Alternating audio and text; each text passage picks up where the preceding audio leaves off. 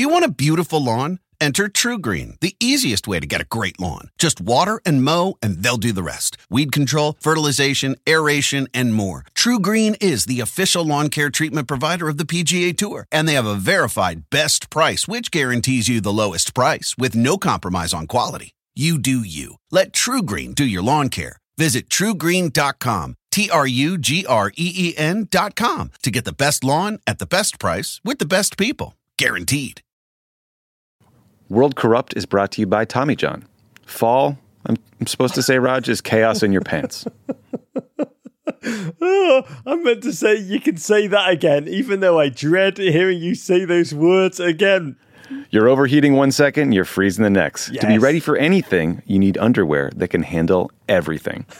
Oh boy, it's time for Tommy John underwear. In Tommy John underwear, you're that much more comfortable, so you can do everything better. Name a problem with the other underwear, and Tommy John solved it. That's the chaos in the pants I look for. And just look how it's revitalized the career of so many major league pitchers. But unlike the ulnar collateral ligament reconstruction surgery, this is a journey. The underwear is breathable and made from lightweight fabric that has 4 times the stretch of competing brands. They come with a no wedgie guarantee, thanks to a non-rolling waistband and legs that never ride up, with over 17 million pairs sold. People love Tommy John underwear. That's why Tommy John doesn't have customers, they have fanatics. Who doesn't love chaos in their pants? Tommy, I will say, I have never been happier since I made the switch to Tommy John. As an Everton fan, underwear is a major part of the experience as we go through several pairs every 90 minutes. Go to TommyJohn.com/world. Go right now and you get 20% off your first order. That's 20% off at TommyJohn.com/world. TommyJohn.com/world. See site for details. The winner to organize the 2022 FIFA World Cup is Qatar. 6,500 migrant workers have died in Qatar since it won its World Cup bid. That is devastating. Sports is always a bloody emotional release to joy, a refuge, a place we seek shelter from the storm of everyday life. How will we consume what is essentially a World Cup soaked in blood?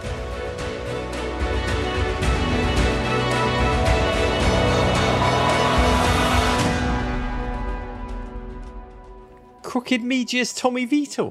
Men in Blazers, Roger Bennett. This is like one of those old crossover episodes when Scooby-Doo would team up with Batman and attempt to solve some caper. Surely there's only one way this can end, us pulling off the mask of a frumpy old man, only to be reminded that he would have got away with it if it wasn't for us pesky kids, Tommy. See, I was thinking there was not since Full House met Family Matters have two audiences been this confused, probably, if we're being honest. But Raj, I am thrilled to do this series with you because it combines 3 of my passions: sports, foreign policy, and feeling guilty.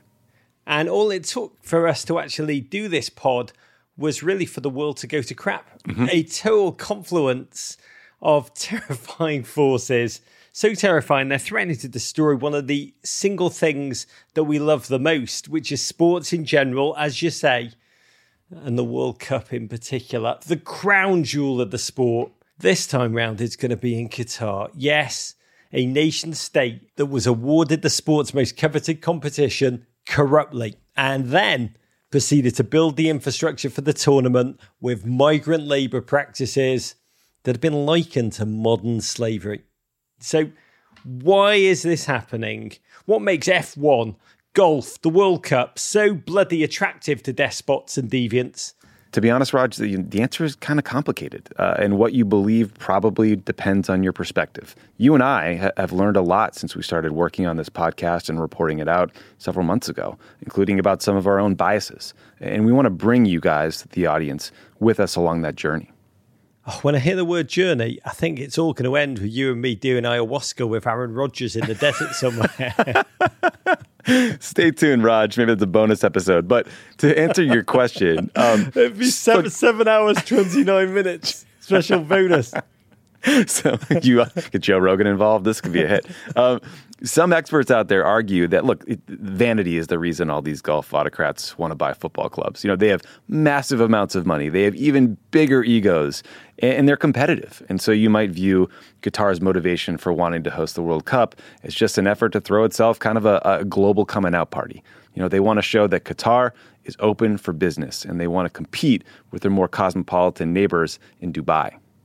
Oh, Dubai, that massive modern city in the neighbouring United Arab Emirates that went from small desert town to home of literally the tallest building in the world within about 50 years.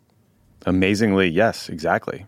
And that same UAE has invested huge money into soccer powerhouses like Manchester City. Their neighbours in Saudi Arabia just followed suit last year when they brought their own English Premier League club called Newcastle. Starts to kind of feel like a global pitch measuring contest, if you get my drift. I like what you did there, Tommy. Actually, I take that back. I hate what you did there. I hate what I did there, too. But listen, hosting the World Cup also gives Qatar a reason to spend big money on infrastructure projects that they need. Subways, stadiums, hotels. It helps them attract Western companies and investment. There are some clear practical benefits, too. You're a very practical man. But we've got to be honest, so many of the activists and human rights groups that we've spent time talking to over the past few months had a much darker view of Qatar's motives. You're right, they did. They view Qatar's 2022 bid as, above all else, just a global PR campaign to sell a more modern image to the world and to connect Qatar with the glamorous and glitzy world of international football and not the, darker corners of their human rights and foreign policy record. AKA sportswashing. It's a term we're going to introduce you to that you're going to hate. It's when an individual or a state uses sports to burnish their reputation or, frankly, hide their sins. It doesn't matter if you're a Russian oligarch or an authoritarian country. Buying a team or hosting a major sporting event is an easy way to get everybody talking about what's happening on the field instead of your problems off of it. The term is relatively new, but the concept has been around for a long time. The most infamous example is when Hitler's Germany hosted the 1936 Olympic Games. Hitler wanted to show the world the superiority of Nazi Germany and the Aryan race, and that is, of course, until a black American man named Jesse Owens won 4 gold medals and humiliated him in front of the world. And for that, Jesse, we thank you for eternity. But you could really argue, Raj, that the concept goes back much further, like the bread and circuses in ancient Rome. The reality is we've all got to check our moral compasses, how we consume and revel in these things we love, honestly, more than love, that we live for, and not at least tangentially be complicit in all of the undercurrents that operate below the surface, just bubbling away. John Oliver, he comes on our show every single year, and I believe he's our most repeat guest ever, actually. Massive, massive Liverpool fan. Football really means everything to that gent. He and I were talking about how he's going to approach the World Cup in Qatar in November. And he explained so bloody eloquently the question this all distills down to. There has never been anything more complicated than balancing your love for the World Cup with the organisation that produces it, right? We've all felt that. We've done 2 stories on our show about FIFA, which often end with, and I'm still going to watch it. Yes, yeah. Yes, FIFA is an international crime syndicate, but I love the thing they produced so much. I guess the really brutal honesty is that I'm probably going to watch and enjoy a World Cup that shouldn't be happening there. I don't know what that says about me as a human being, but it's not great. I probably don't have the strength in me not to watch what is normally my absolute favourite thing in the world, that I look forward to watching for exactly 4 years.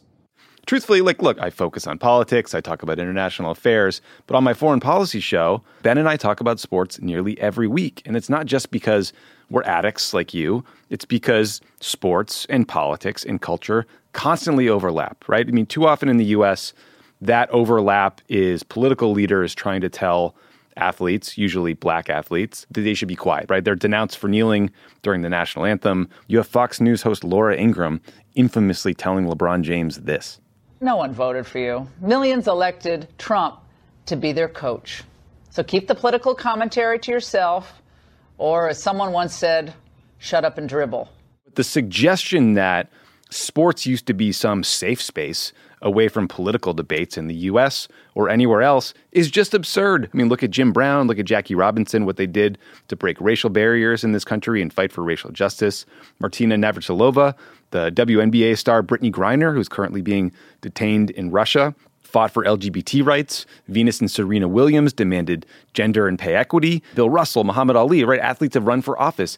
It is no different internationally. Football is that almost times 100 because it's a global game that's inextricably linked to politics. And I've always said, honestly, ultimately, it's what draws me to it. When international football and when World Cups take place, you have two teams taking the field and their histories, their cultures, their economies, their politics, they take the field alongside them. I've always said football is just a mirror that refracts what's happening to society, back to the world. Tommy, we've talked about this when you had the terrible taste to allow me on to Pod Save the World. You got rid of that producer that allowed me on. I knew from the glimmer in the Tommy VI, I knew that football was beginning to speak to you. And I need to say this before we dive in. Some people would say I did you dirty because I convinced you to support trademark the greatest football club in the world, aka Everton Football Club, my hometown team from Liverpool, that once great port city in the northwest of England. Think Baltimore of Great Britain, British charm city. And for those of you listening who may not be massive Premier League fans, you could be asking yourself, wait, aren't Liverpool the team from Liverpool? And it's true. It's a bit like the Yankees, Liverpool, the Mets or Everton, the Clippers to Los Angeles Lakers, or the Roger Clinton to Liverpool's Bill. But I prefer to think of them as a team that runs on heart, on emotion. How have you experienced it as a new blue? I'm new to this game. I did notice we recently lost to an MLS team in America.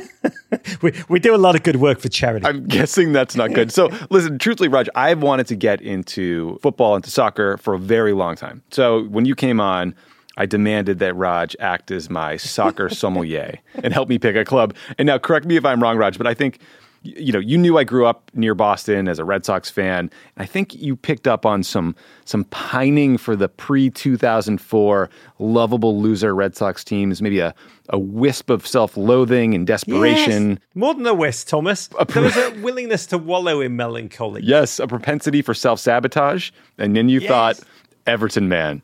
Welcome to Everton Football Club, Thomas V. But even if they don't win much, look, the games are so much fun to watch. I watch every week. We even beat Chelsea this year. That's a big deal, right? One of the best clubs in the world. It was. I think Tommy is very keen. Thought about getting an Everton tramp stamp, which I warned him off. But he gets on Twitter and is just like, whatever team we're about to play, being like, Chelsea, we proper hate them. I'm like, Tommy, no.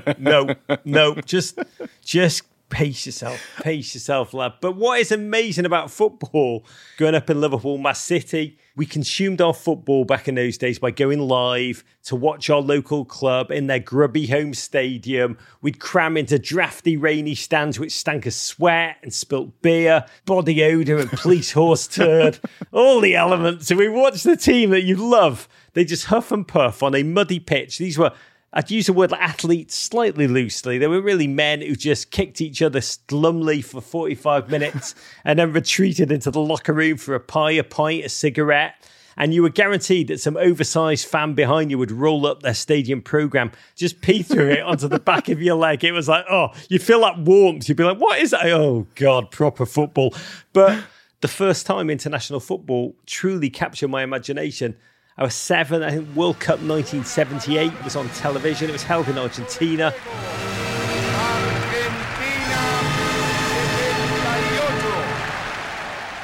Which felt like, honestly, the other side of the moon. And I know people listening, we live in an era where we can not only watch any highlight from any league in the world on our phone, it gets pumped into us. And you will not believe this, but when I grew up as a kid in England, live televised sports of any type was just an incredible rarity in late 1970s. Honestly, we'd only just bloody invented electricity in our neck of the woods. And so seeing footballers from other parts of the world was just something that never happened. And this was mesmerizing. Honestly, it's one of my earliest memories. It's one of my most poignant memories. It's one of my most technicolor memories.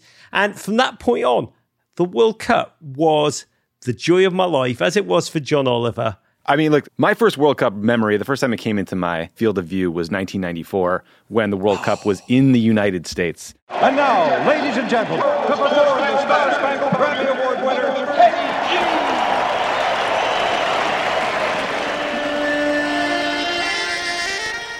I actually got to go to a game, Raj. I was 14 years old, same haircut then as now. I call it the Mitt Romney. Did you take a photo of Mitt Romney into the barber, or is that just happened naturally? I say, I want this, minus the salt and pepper. It was Italy, Nigeria at Foxborough Stadium in Boston, which I don't mind saying is where the New England Patriots went on to dominate the NFL for the next decade. But I remember it being 1,000 degrees. We were all rooting for Nigeria because they were the underdog, and when you know nothing about a game, you root for the underdog, right? I rewatched some of that game the other day on YouTube, and it came back to me. And so Nigeria was up a goal. The Italians got a red card, but they still managed to come back and win. It was a hell of a game. But you know what was truly masterful was Roberto Baggio's rat tail. Do you remember this? You're talking about the Italian maestro, a Buddhist footballer who was known as the Divine Ponytail. You're telling me that Tommy left that game and just turned around to the barber and said, I need a rat tail and I need it now. Begged my mother to let me get a rat tail. She, in her infinite wisdom, said no. Thank you, Mom. I love you forever. Tommy, I think in 1994, I was already bald. And even as a bald man, I tried to grow a rat tail. Clip on? God, you know what? That's an incredible business idea. I'm going to make a note to self about that. Clip on rat tails for the modern bald man. But I just arrived in the US.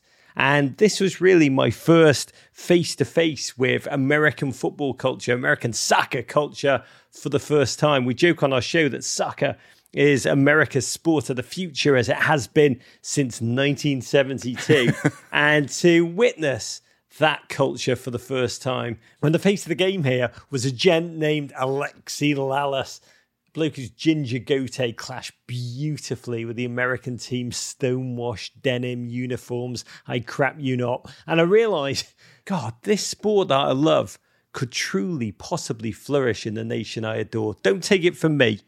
Let's listen to the legendary American sportscaster Jim McKay, who delivered this point speech from his perch high above the 1994 World Cup final at the Rose Bowl in Pasadena, California. So how does it add up in the end? Well, I've been impressed in this World Cup as much by the things that haven't happened as the things that have. It hasn't been a bomb, as its detractors predicted in advance, nor have visiting fans spread violence from coast to coast. It has been simply the most successful World Cup ever staged in attendance and worldwide interest. On American TV, ratings have exceeded predictions by far, and the games have been marvelous. America has been at its best in welcoming the world, and we hope they'll come again soon. 1994, it's true, Jim, was a World Cup of true wonder, one we both remember fondly.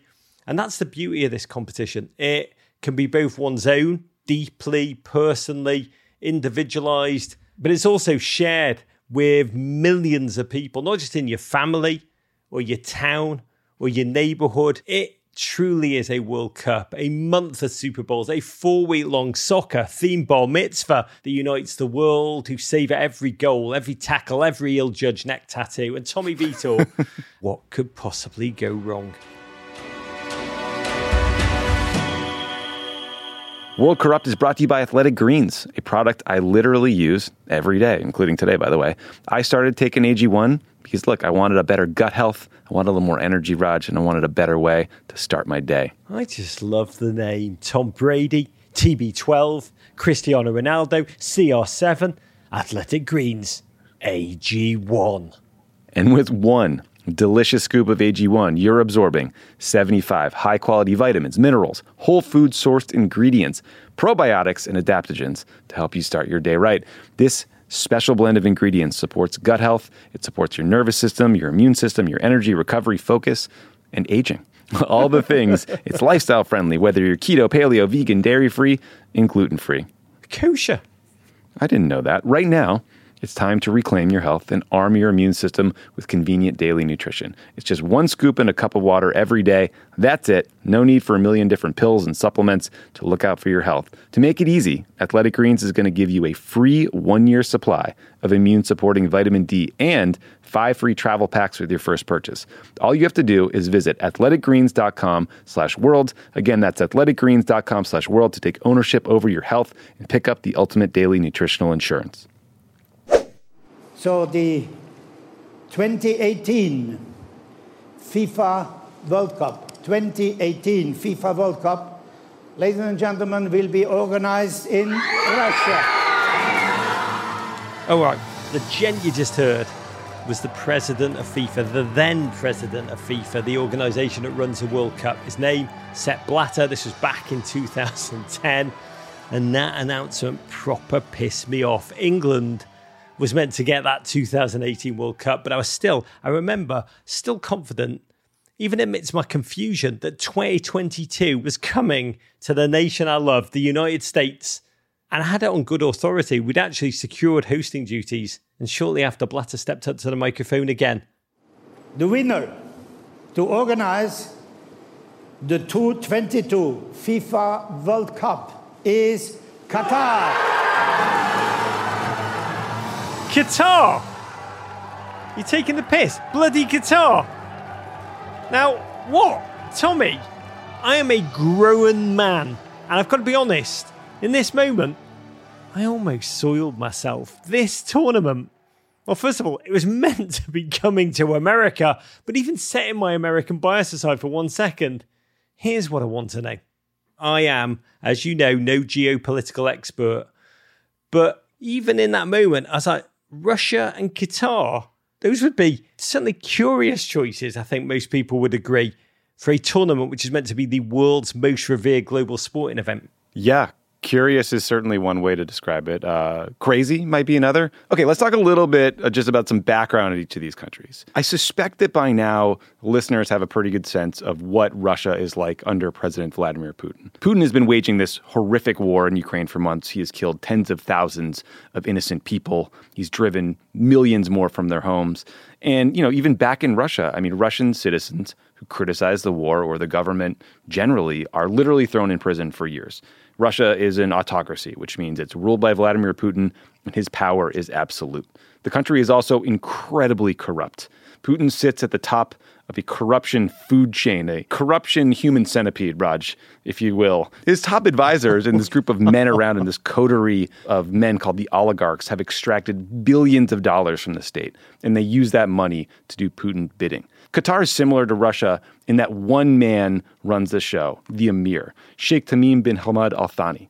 And both countries have substantial oil and gas deposits. It's going to be important here because it buys you a lot of influence. There's little to no room for dissent in either country. Putin's most prominent critic is a man named Alexei Navalny, and he has been poisoned, literally, and is currently rotting in a prison on completely made-up charges. In Qatar, women's rights are severely limited. Same-sex relationships by men can be punished with jail time. But the biggest divide in the country is between the 10 or 11% of the country who are citizens and the millions of foreign workers who actually built the place. Now, even Qatari citizens have very few civil liberties or political rights. The media is censored. Citizens have basically no say in government decisions. But they do live a pretty comfortable life because of the state's oil and gas revenue. However, being a foreign worker in Qatar, your employer calls all the shots. There is rampant abuse of these workers, unpaid overtime, delayed wages, arbitrary deductions of pay, and these workers have almost no recourse. So you have young men in countries like Nigeria or Nepal or the Philippines going into debt, paying recruiters to help them find a job in Qatar in the first place. And then when they arrive, it is a nightmare. They're forced to live in squalid group homes. Their employers have all the leverage. They can even prevent them from leaving those jobs or returning home. And it's these foreign workers who are building the infrastructure that is required to put on a World Cup. And they're doing it in just horrifyingly dangerous conditions. It can reach up to 120 degrees in the summer in Qatar. And yet laws that are supposed to prevent construction workers, say, from laboring during the middle of the day are just routinely ignored. And those who complain publicly get arrested or even deported. So those are some of the reasons why Russia and Qatar have these bad reputations globally and get criticized by human rights groups and international organizations and would love to focus on soccer instead of themselves. And frankly, it's why FIFA should never have allowed them to host the games in the first place. Just listening to you, two things. First of all, I'm trying to repress the image of the human centipede of autocrats, which sounds like the worst emo band album of all time. But the obvious question comes, how did the jewel of world football get to be played back to back under those conditions? In Qatar's case, in a country smaller than Connecticut, with that climate that you talk about, which is so unforgiving, that they had to lift the tournament from when it's meant to be played in the summer and just interrupt the whole football calendar around the world so they could dump it into the slightly cooler November and December. Well, Tommy V, turns out this is not a news story. And it's not even the first time that amalgam of truckloads of cash and bribes and murderous regimes literally have coalesced to play benevolent host to your World Cup.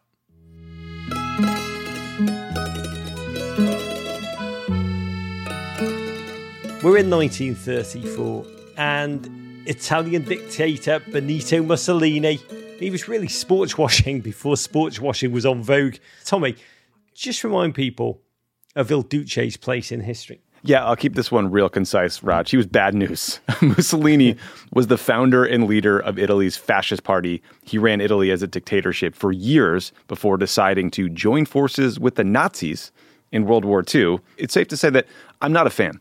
Also, a massive sports fan. Oh, no. And an opportunist who recognised, one of the first gentlemen to realise football could be presented as a public relations platform around the globe, a catalyst for his brand of nationalism. And when the Italian team played at home, he enjoyed making a dramatic entrance onto the field. Picture Benito Mussolini, I crap you not, on a white horse. Ooh. And when the Italian team travelled abroad, he instructed players to hold their fascist salutes until the whistling protesters in foreign nations had run out of their energy and could scream no more. And when his country hosted the World Cup in 1934, travelling fans were first lured by offers to cover 75% of their travel costs. This is what Mussolini did. He gave them all these tickets, which were intricately paper-cutted, because he kind of understood social media before there was social media, or Instagram before there was Instagram. He made sure these tickets were printed on the finest quality paper so that people would go home and just show people the splendours of Italy. Look at their tickets. Look, even their tickets are beautiful when they returned home. But Tommy, quickly, can you just remind us how all this worked out for Mussolini? Not well for Mussolini, well for the world. By 1945, things were going south for the Nazis, the Axis powers, and Mussolini and his girlfriend tried to escape. They tried to get to Spain before the Allied troops could find him. But he got captured near Lake Como. I say Lake Como like it's a New York governor, but, that's on me. Is it not named after Chris? I think it might be. They loved Chris's show so much, they named the lake after it. They love when he bench presses on Instagram. The U.S. and the other Allied powers, they wanted Mussolini detained. They wanted him tried for war crimes. But the folks he had been brutalizing in Italy had another idea. Mussolini was pretty quickly executed by firing squad, and his body was hung upside down and put on display in a public square. So not the best way to go. But that pattern that he kind of patented with the World Cup has played itself out over and over and over again. That 1978 World Cup that I talked about, the one that young Rog was so bloody excited, was mesmerised, it just burned itself into my retina. I was completely unaware of what was really happening because, Tommy, I mean, you understand this even better than I do. 1978, Argentina, that dictatorial political climate. Brutal. I mean, in 1978, Argentinians were living under just a ruthless military dictatorship.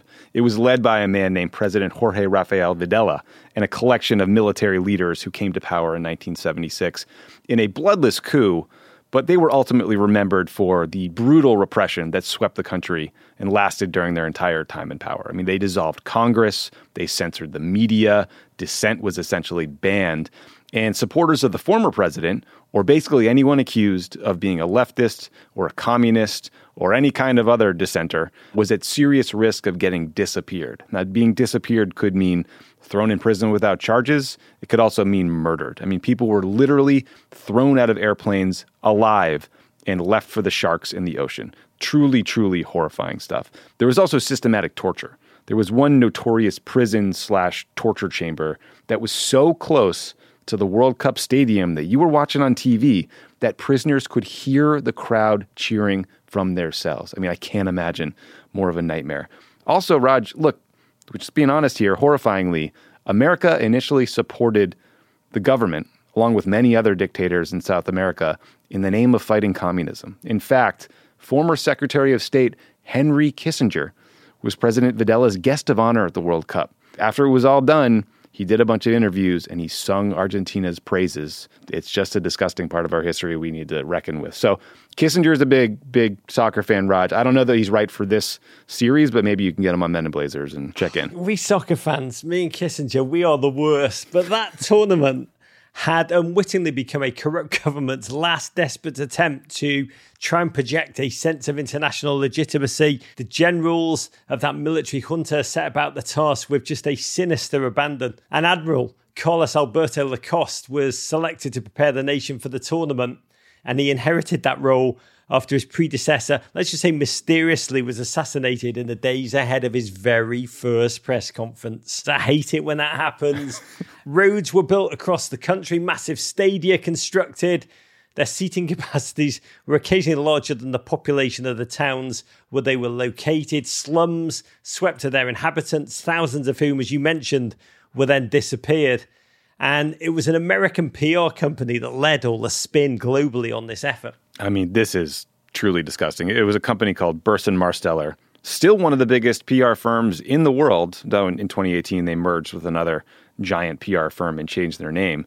But, unfortunately, a name change can't erase the history and the fact that despite widespread reports of human rights violations in Argentina, Burson Marsteller still went ahead and they pitched the military junta on a plan to, quote, project a new progressive and stable image throughout the world. That is just an incredible sentence you've just uttered. You can imagine these Americans in just like their Brooks Brothers suits and ties, but like, look, we know you're a military junta, but we've got a plan. Would you like to project a new progressive and stable image to the world? Here's how. What a lovely quote. And unfortunately, American banks were lending the money. I mean, we are thick in this thing here in the United States. But Raj, no surprise that the Burson team focused a lot of their time in the lead up to the tournament on trying to rebut negative stories about human rights abuses in Argentina and working to counteract growing calls in Europe to boycott the World Cup, which frankly were gaining some steam. There were murmurs, I do remember this, in the run-up of political protests across the soccer world.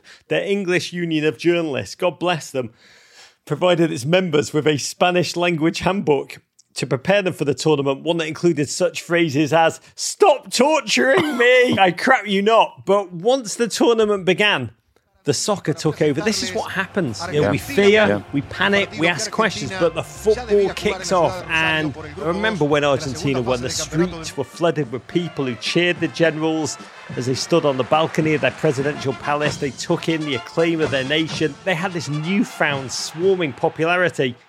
And do you know what they did with that newfound popularity, Tommy? They invaded part of Chile. At least it had an adorable name, Roger. It was called the Beagle Conflict. That's Was cute. it really? Mm-hmm. That's sweet. I can't say 100% sure that Burson were involved in the naming of that war, but they're probably like, guys, people hate wars, but they love puppies.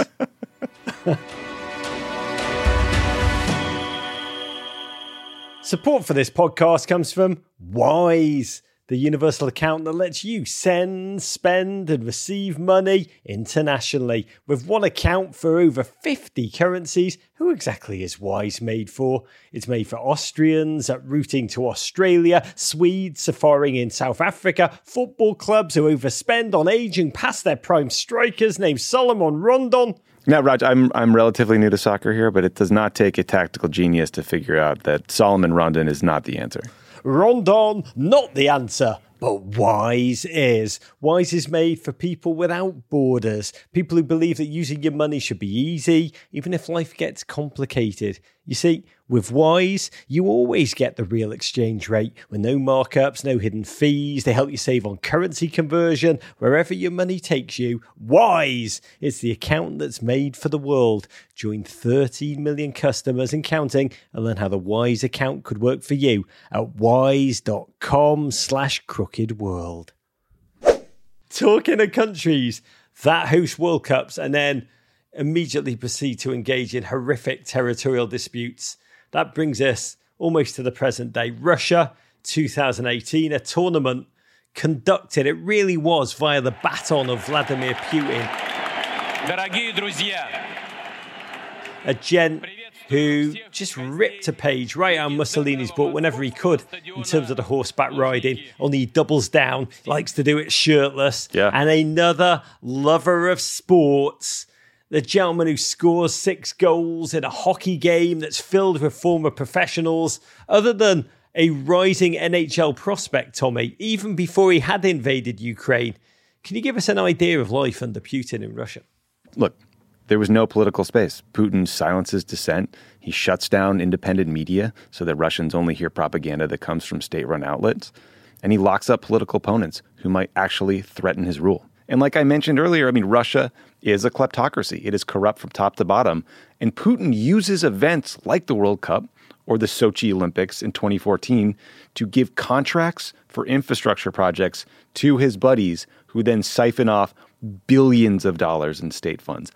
Billions of dollars. One stadium in St. Petersburg, you might have seen it, Raj, the Krestovsky Stadium, was completed 8 years late and 540% over budget. It's literally a monument to corruption. It's like the Boston Big Dig for FIFA. Only 540% over budget. We could go on when it comes to this tournament. Again, an autocrat's World Cup playbook, pre-tournament crackdowns on dissidents across the country. And I will say, Tommy, I went to that World Cup with my producer, J-Dubs, and we saw what was happening.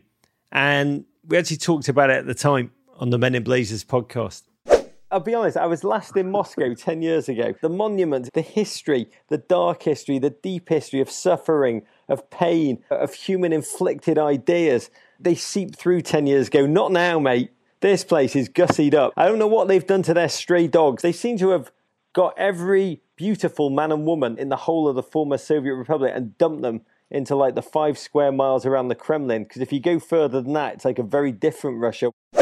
And looking back on it, even though we kind of, listening to that clip, saw it for what it was and called it out, we were still amongst thousands of journalists who poured into Russia and essentially did Putin's bidding. We put pictures of ourselves on the television, having a blast, on Instagram, social media, in the bars, running around the subways, those beautiful subways, and most importantly for Putin, at the bloody football games all over social media. And I'll tell you, one thing I remember, we went to watch Brazil versus Serbia at Spartak's Moscow Stadium, just outside of the capital city. And as soon as we walked in, we were like, oh my God, the Wi-Fi. The Wi-Fi is incredible because, sporting events or concerts. They're probably not true at the Russian Public Library. Yeah. You go public library or you go to most American sporting events and you are pretty well guaranteed to be getting 0 bars, WTF. And this was the antithesis of that. The internet was incredible all game. And I remember, I've got to find the clip of this because I actually filmed him filming himself. There was an incredible Brazilian fan, totally intoxicated in front of us. Picture in your imagination, essentially Sao Paulo Ronnie from Jersey Shore. And this gen had travelled all the way to Russia from Brazil and spent the entirety of the game WhatsApping every single name methodically in his address book. Just the same conversation over and over again. He didn't watch a second of the actual game that he travelled there to watch. But watching him, I was like, oh my God, this is exactly what Putin wanted. Yeah. Just images being back to countries around the world, showing everyone what an incredible time they were missing out on in Russia, beautiful Russia. And ahead of that 2018 World Cup final, current FIFA president, Gianni Infantino, he stepped up and said, we all fell in love with Russia. All of us, everyone who has been here for a period of time now, has discovered a country that we didn't know. Putin being by the World Cup, that optic, that massive PR win. And he went on to thank Infantino for your glowing assessment of our efforts and presented him with an Order of Friendship medal at the Kremlin in May 2019. This is Russia. Gross. This is FIFA. And by the way, that medal, Infantino has constantly refused to return despite the Ukraine invasion. Tommy, Juvenal said it best, I believe. Give them bread and circuses and they will never revolt. That's really what this is, right? I mean, you worked in government. Talk to us a little bit about this age-old policy. Yeah, I mean, listen, so in Putin's case, I mean, and he said this pretty clearly, he wants to restore the glory of the Soviet Union. He wants Russia to be seen as powerful and respected and a dominant force on the global stage with himself basking shirtless on the horse at the center of all of the action. And that's why Putin will bribe whoever it takes to get the World Cup or to get the Olympics. You know, that's why Russia had a state-run doping program so that their roided up athletes would rack up gold medals, right? I mean, but it's not just Putin. Nearly every political leader, to some extent, wants their people happy. I say nearly every because I'm not sure the North Koreans do. But they all want to look powerful and in control. And that's why countries and cities compete to host the World Cup or to host the Olympic Games, even though the economic impact is far from guaranteed to be positive, and in many cases has left cities and countries deep in debt. But the glory, Raj, the glory of being in the center of all that action, being seen as having delivered for your country, that lasts forever. I mean, Mitt Romney ran for president in part based off of his experience running the Salt Lake City Olympic Games. In 2009, my boss, Barack Obama, traveled all the way to Copenhagen in the middle of the Obamacare fight, right? We were in the depths of a congressional battle to personally address the International Olympic Committee in an effort to bring the Olympic Games home to Chicago. And Raj, I don't know if you remember, but that effort did not go so well. It might have failed. We didn't bribe enough, is my sense. But look, the guy made the trip. You can never bribe enough is the first rule for any autocrat who's listening to this podcast. But when you talk about all this, when it comes to sport, the problem about what we do now, armed with all this insight, is that sports is always a bloody emotional release. That's what we said earlier. It's a joy, a refuge, a place we seek shelter from the storm of everyday life. I can't tell you the joy during the pandemic when football came back in Germany to begin with, even fanless, just that sense of global connection we all felt again, that diversion, that sense of shared meaning. And once a ball's been kicked, we're no longer furious about autocrats. We're no longer thinking about infrastructure. We're no longer thinking about corruption. No, we're watching for Messi, transcendence, for Alex Morgan, for Christian Pulisic. We're not sitting there and analysing soft power and protesting against it. But right now, we really are. We're at a crossroads we arguably arrived at a long time ago. But the awarding of this World Cup to Qatar, it was so craven. It was so brazen. The emotional joy of sport couldn't sweep away the rationale of what we were confronted with by this tournament, by this World Cup, Tommy. I'm excited to watch. I will love every minute of the games, but it is hard not to feel like that joy is tempered by my knowledge of the reality of life in Qatar. I mean, there's a great organization, Raj, called Freedom House. They score every country in the world based on their citizens' access to political rights and civil liberties. It's called your Global Freedom Score. Syria got a 1. No bueno. Sweden got 100. The U.S. we got like an 83. We're like in that B minus zone. Oh, bite your arm off for an 83, Tommy. We're feeling good. Qatar got a 25. So not the worst in the world, but pretty bad. And like life is far worse if you're a woman or intolerable if you're gay. But, you know, the really ugly thing that we all need to confront as we watch these games is the treatment of foreign workers in Qatar. Because those stadiums we're watching, these games get played in, these foreign workers are the ones who built them. They're the ones who built the new roads. They built all the infrastructure associated with the World Cup. These are the people, if you get to go to the games, who are cleaning your hotel or staffing the restaurant that you're eating at. And last year, The Guardian reported that 6,500 migrant workers have died in Qatar since it won its World Cup bid. That is devastating. That is hard to move on from. A World Cup that was only won by Qatar corruptly, given to them by football's governing body. They clearly at this point, we just know from the investigations, the myriad of them around the world, they did not win the right to host this tournament on merit. It happened in a fashion that was honestly thought impossible, but they did it. Coffers were filled, even a ton of Airbus A320. I don't know what the plural of that is. Is it Airbuses? Is it Airbuy? Were ordered by Qatar from a French production plant in Toulouse. And that was enough to encourage then French President Nicolas Sarkozy to step in and influence where and how his nation voted. And that's it. It's pretty stark. Football will occur in a place where workers have lost their lives to build those stadia, those fields, those terraces for our viewing delight. And we know all of these things. But the thing we don't know is, what do we all do now? We've seen some international federations start to respond, and we will no doubt see more as the clock ticks down to kick off in Qatar. And we'll get to all of that in detail in future episodes. But what we don't know yet is how fans will respond. What we as sports fans, that's the thing that if you've gotten to this point, most of us probably share. We are all sports fans. What are we going to do? How will we consume what is essentially a World Cup soaked in blood? And we know we're not alone in the conundrum. It's not just us, Tommy V, me, and Johnny Oliver. Our mailbag at meninblazers@gmail.com nice plug. Has been, did I say it? meninblazers@gmail.com has been flooded with emails. We get daily calls on our phone hotline, people asking how they can square this moral circle. Hey Raj, Joe here from Orlando, Florida. Curious what your thoughts are on watching the World Cup, given all the circumstances surrounding, Qatar and how it was awarded, especially with the U.S. men's national team participating.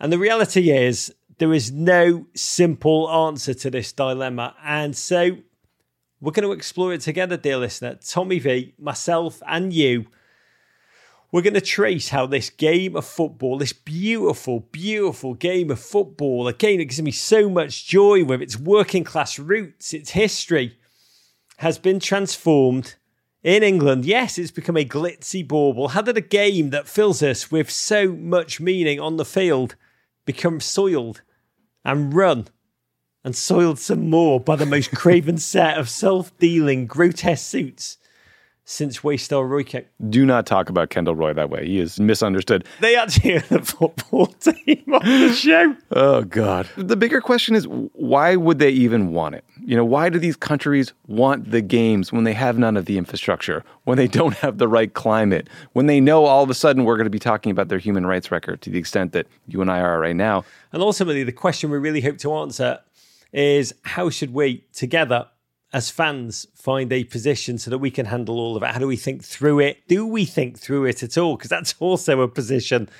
What individual positions are we going to be able to find to work our way through? That last episode is just you and me literally shoving our heads in the sand. That's how this thing ends. No, I'm just kidding. Of course, Raj, I could not be more excited to be a part of this, to talk through all my layers of grief and anxiety about football, about sports, about life with you, with the listeners. So thank you. It's going to be some journey, Tommy V. We are just at the beginning. I'm going to close this pod the way I close so bloody many Men in Blazers pods by saying one word: courage, because we're going to need a lot of it.